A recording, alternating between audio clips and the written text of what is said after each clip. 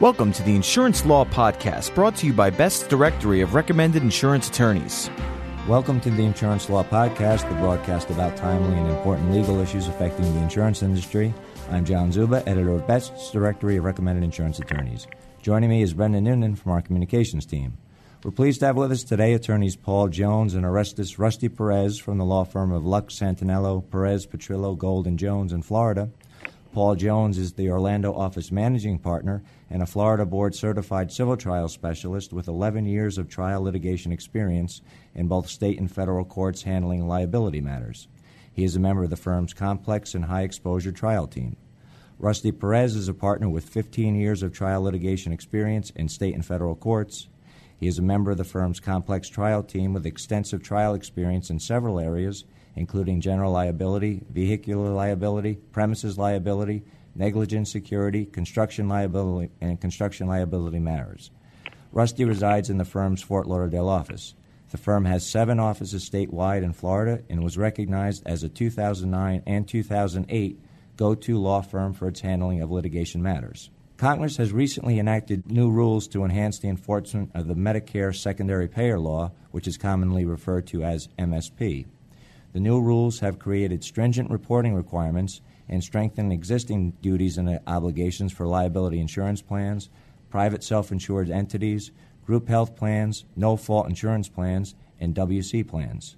Effective July 1, 2009, the Medicare, Medicaid, and SHIP Extension Act of 2007 places an affirmative obligation on the part of liability insurers to determine if a claimant is entitled to Medicare benefits. If a claimant is entitled to such benefits, primary payers are required to timely notify Medicare if the claim is resolved through settlement, judgment, award, or other payment, irrespective of issues of negligence or comparative fault. Failing to provide timely notice could result in a penalty of up to $1,000 per day for each claim until compliance is met.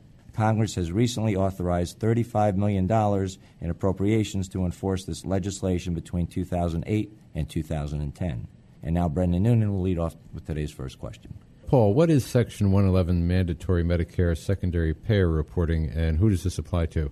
Well, the Medicare secondary payer statute, first of all, it's been around since 1980, and it's helpful for the listeners to understand that even then the statute was originally enacted for the purpose of ensuring that Medicare was just that, a secondary payer, so that if there were situations where third-party primary payers are primarily responsible to be liable for medical bills, that would take place.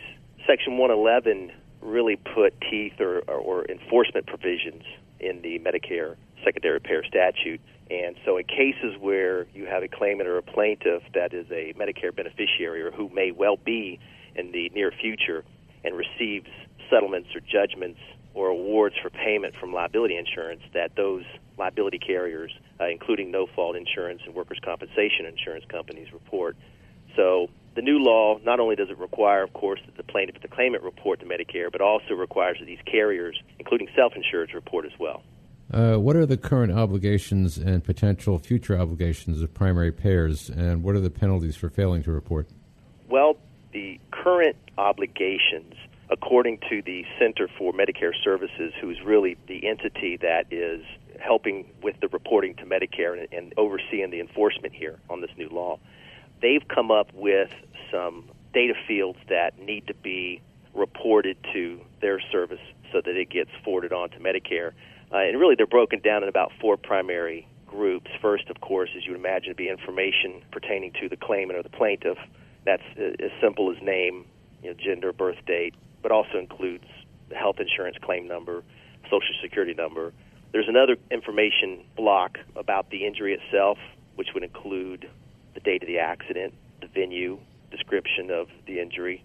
And then there's a third block pertaining to information about the carrier, about the attorneys involved, and then lastly, of course, as you would expect, information about the amount of the settlement.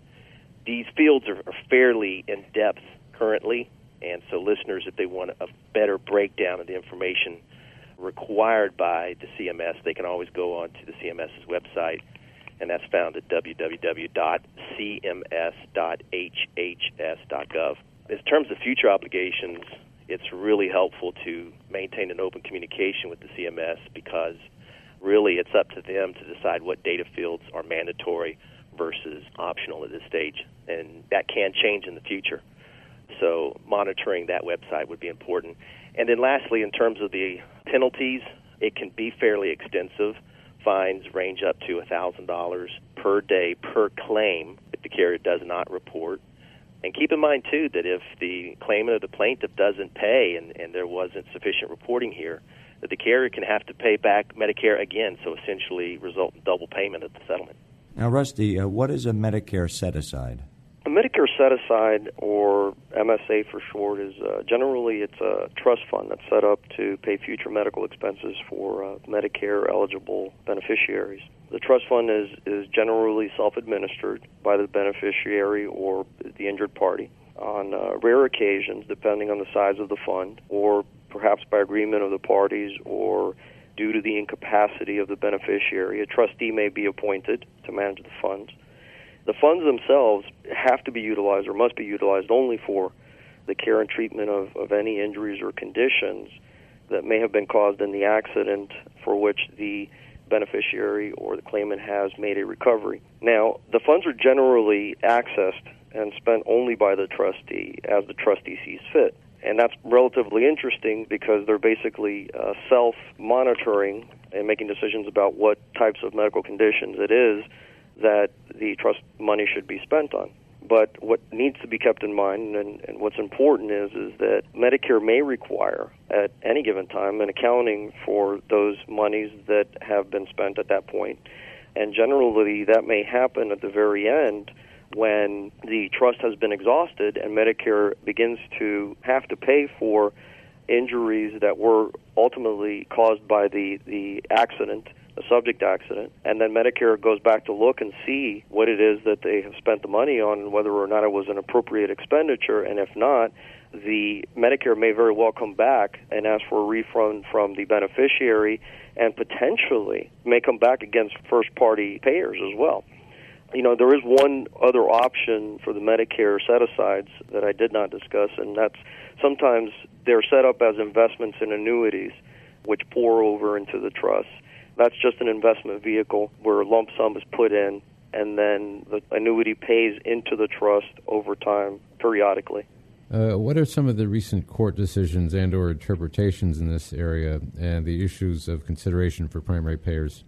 Well, one of the problems that we have, because this is a relatively new issue relative to the enforcement on first-party payers, is that we're kind of in a fog of the unknown right now in terms of how these different things are going to be interpreted. We don't have the benefit of any significant decisions. The most significant issues, though, I think that what we need to look at, the most significant issues that are not addressed by the MSPA are the guidelines pursuant to which, for example, you have to establish an MSA trust. In workers' comp, for example, for years, they have been required to go ahead and set up MSA trusts, and there are two specific scenarios under which they have to set them up, and they're outlined very clearly. The first scenario is if a claimant is a Medicare beneficiary at the time of the settlement. That's the easy one, and the total settlement exceeds $25,000. The second scenario is where the claimant has a reasonable expectation of Medicare eligibility within 30 months, and the settlement amount is greater than $250,000. Now, the big issue that has to be considered by the primary payers is this issue of reasonable expectation of Medicare eligibility. For right now, the MSA or the CMS has not told us, or the Act does not tell us, what the specific criteria is in terms of setting up these MSA trusts. I would expect that for the time being, the Center for Medicare and Medicaid Services, or CMS, would probably follow the guidelines that have been set up in workers' comp or something similar. But as it stands right now, we don't know what those are exactly.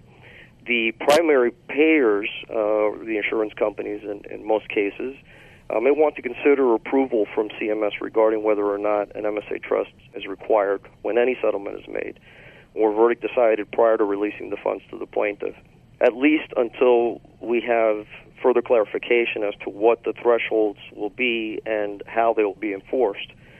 It's significant that the primary payers, in any event, relative to the new enforcement of these acts, have to develop protocols to comply with the reporting. The most significant is probably to determine the Medicare eligibility. Paul has already talked a little bit about the reporting itself, but the determination of Medicare eligibility will really be the trap for the primary payers. The question is not simply whether the claimant is receiving Medicare benefits, but more importantly, whether he or she will be eligible or is eligible for Medicare payment. Right now, as it stands, we have 4 clear categories that we can guide ourselves by, and then everything else is unknown.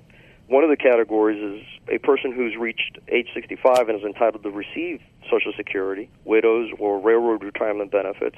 Those people are covered or eligible. The second is persons of any age who have received Social Security, widows, or railroad disability benefits for at least 25 months. The third is persons with end-stage renal disease who require dialysis treatment or a kidney transplant, for example. And then the fourth are working-age persons over the age of 65 who may not be eligible or have not been eligible for either Social Security or railroad retirement benefits, but who have made purchase of Medicare coverage by monthly payment as an active employee of a company. Now, the problem is here determining really who is eligible, and that will fall in the end on the primary payer. At the very minimum, I think that one of the issues that has to be, addressed by the primary payers is that all settlement agreements, for example, should contain provisions that reflect that the parties have accounted for Medicare's interests during the negotiations and detail how the agreement, intends to achieve this, but that will not be foolproof.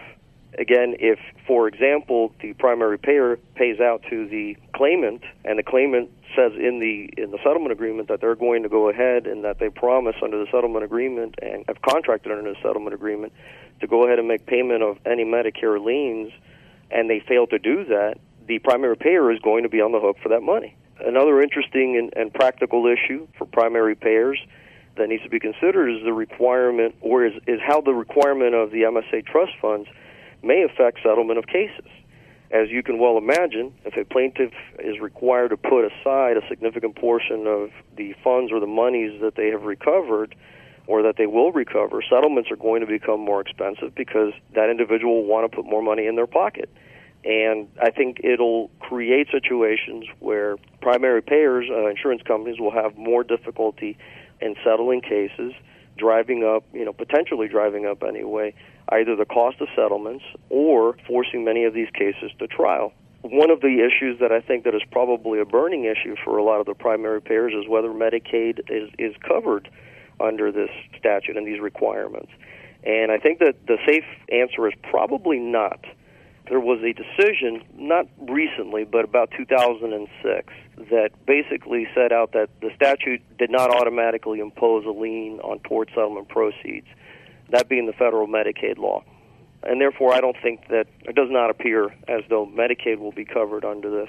Now, one of the other burning issues may be what happens with those claims that existed prior to July 1st of 2009 and have not been settled yet. What do you do with those? I think that the safe thing to do for the primary payers is to go ahead and report. That'll be the safe thing to do. If they settled prior to July 1st of 2009, the statute itself does not have any retroactive language, and I don't believe, it does not appear that the primary payer would be liable under the statute for reporting for those claims that had already been settled. And finally, I think that one of the burning issues that I think the primary payers will also face at times will be inevitable conflicts between the requirements of the statute relative to, for example, setting up these MSA trusts and state laws. In Florida, we have a statute that tells us that when we settle a case, we have 20 days to go ahead and make payment of the settlement funds. Well, under the constructs of the requirements, or these new requirements, as you can well imagine, this is probably going to take a lot longer than 20 days to effectuate settlements. I would recommend to all of the primary payers, therefore, that they negotiate and include language in the settlement documents that, in fact, would protect them from any state requirements, any state statutory requirements or federal requirements relative to the timeliness of the payment of any settlements. Okay, Paul, what are some of the ambiguities with SB 2499, and what are your suggestions for MSP compliance in large liability settlements? John, Rusty touched on two of the big ones, the Medicare eligibility and the timing or when a MSA trust is required. But there's even a couple other more elementary parts of the statute that's fairly ambiguous. One is what to include in the report. And if you read the law literally, it just says that enough information to identify the claimant and the settlement. So because of the broad language of the statute itself, it's left it over to the CMS to determine what those reporting requirements are. Another ambiguity here is when to report. The easy part of the statute to understand is naturally when there's a settlement, but there's a part of the statute that requires that when a primary payer has assumed what they call, quote, ongoing responsibility for medical payments, unquote, then that also triggers the reporting requirements.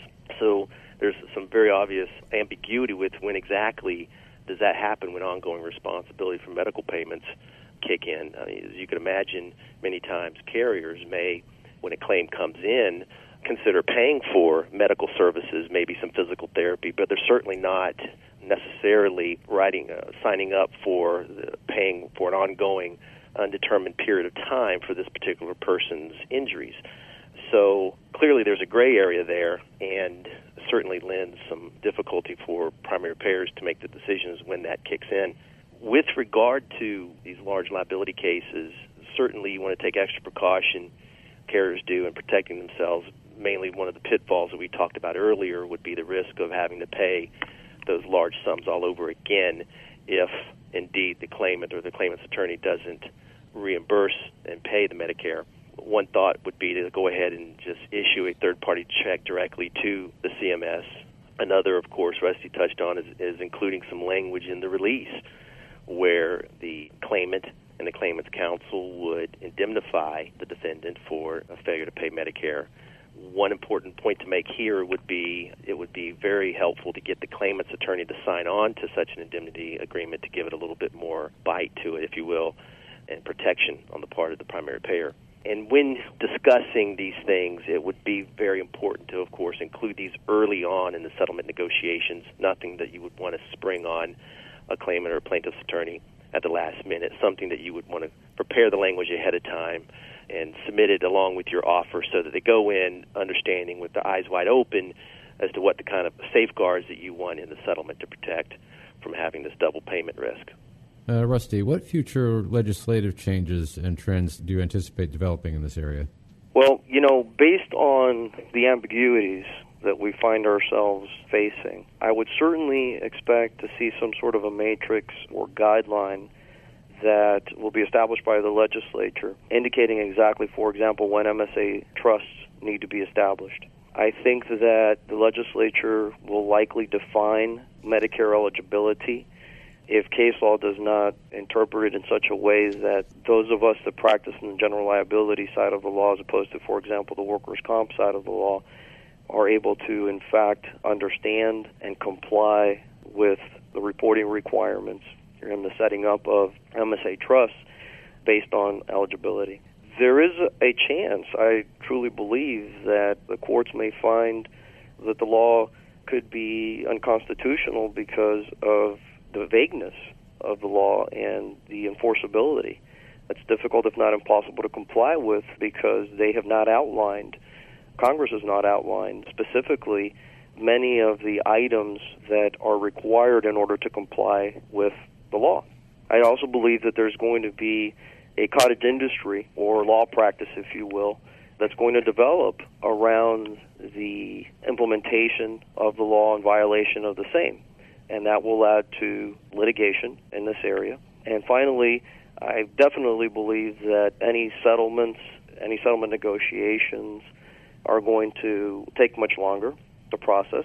And I think that, unfortunately, what I think the primary payers will see is that in those cases where, for example, MSA trusts need to be set up and those monies are being pulled out of the pool of money that the plaintiff or the claimant is putting in their pocket, that it's going to require more money to settle these cases because the plaintiff will not be satisfied with the amount of money that they will put into their pocket at the onset of the closing of the case or the settlement.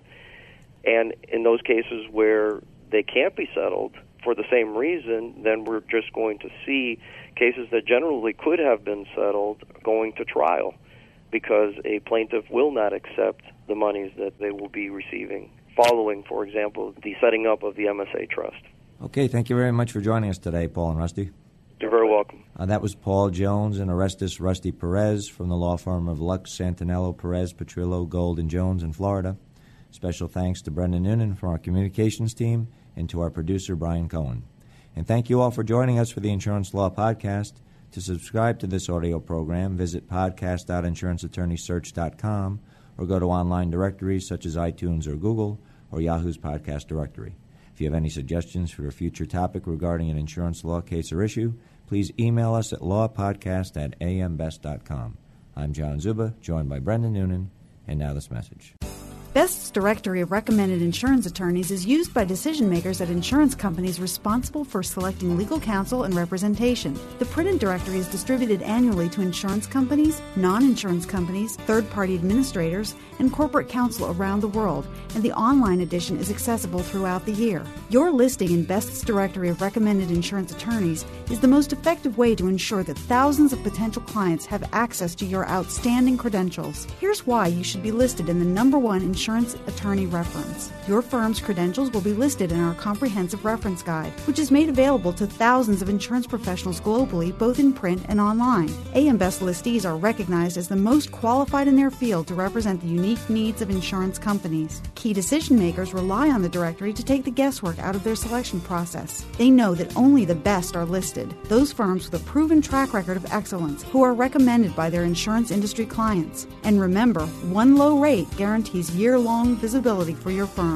We invite you to use our web application process to apply for a listing today. With our reasonable rates and broad exposure, there's no more effective way to get the attention of the insurance industry. For more information about Best's directory of recommended insurance attorneys, visit www.insuranceattorneysearch.com.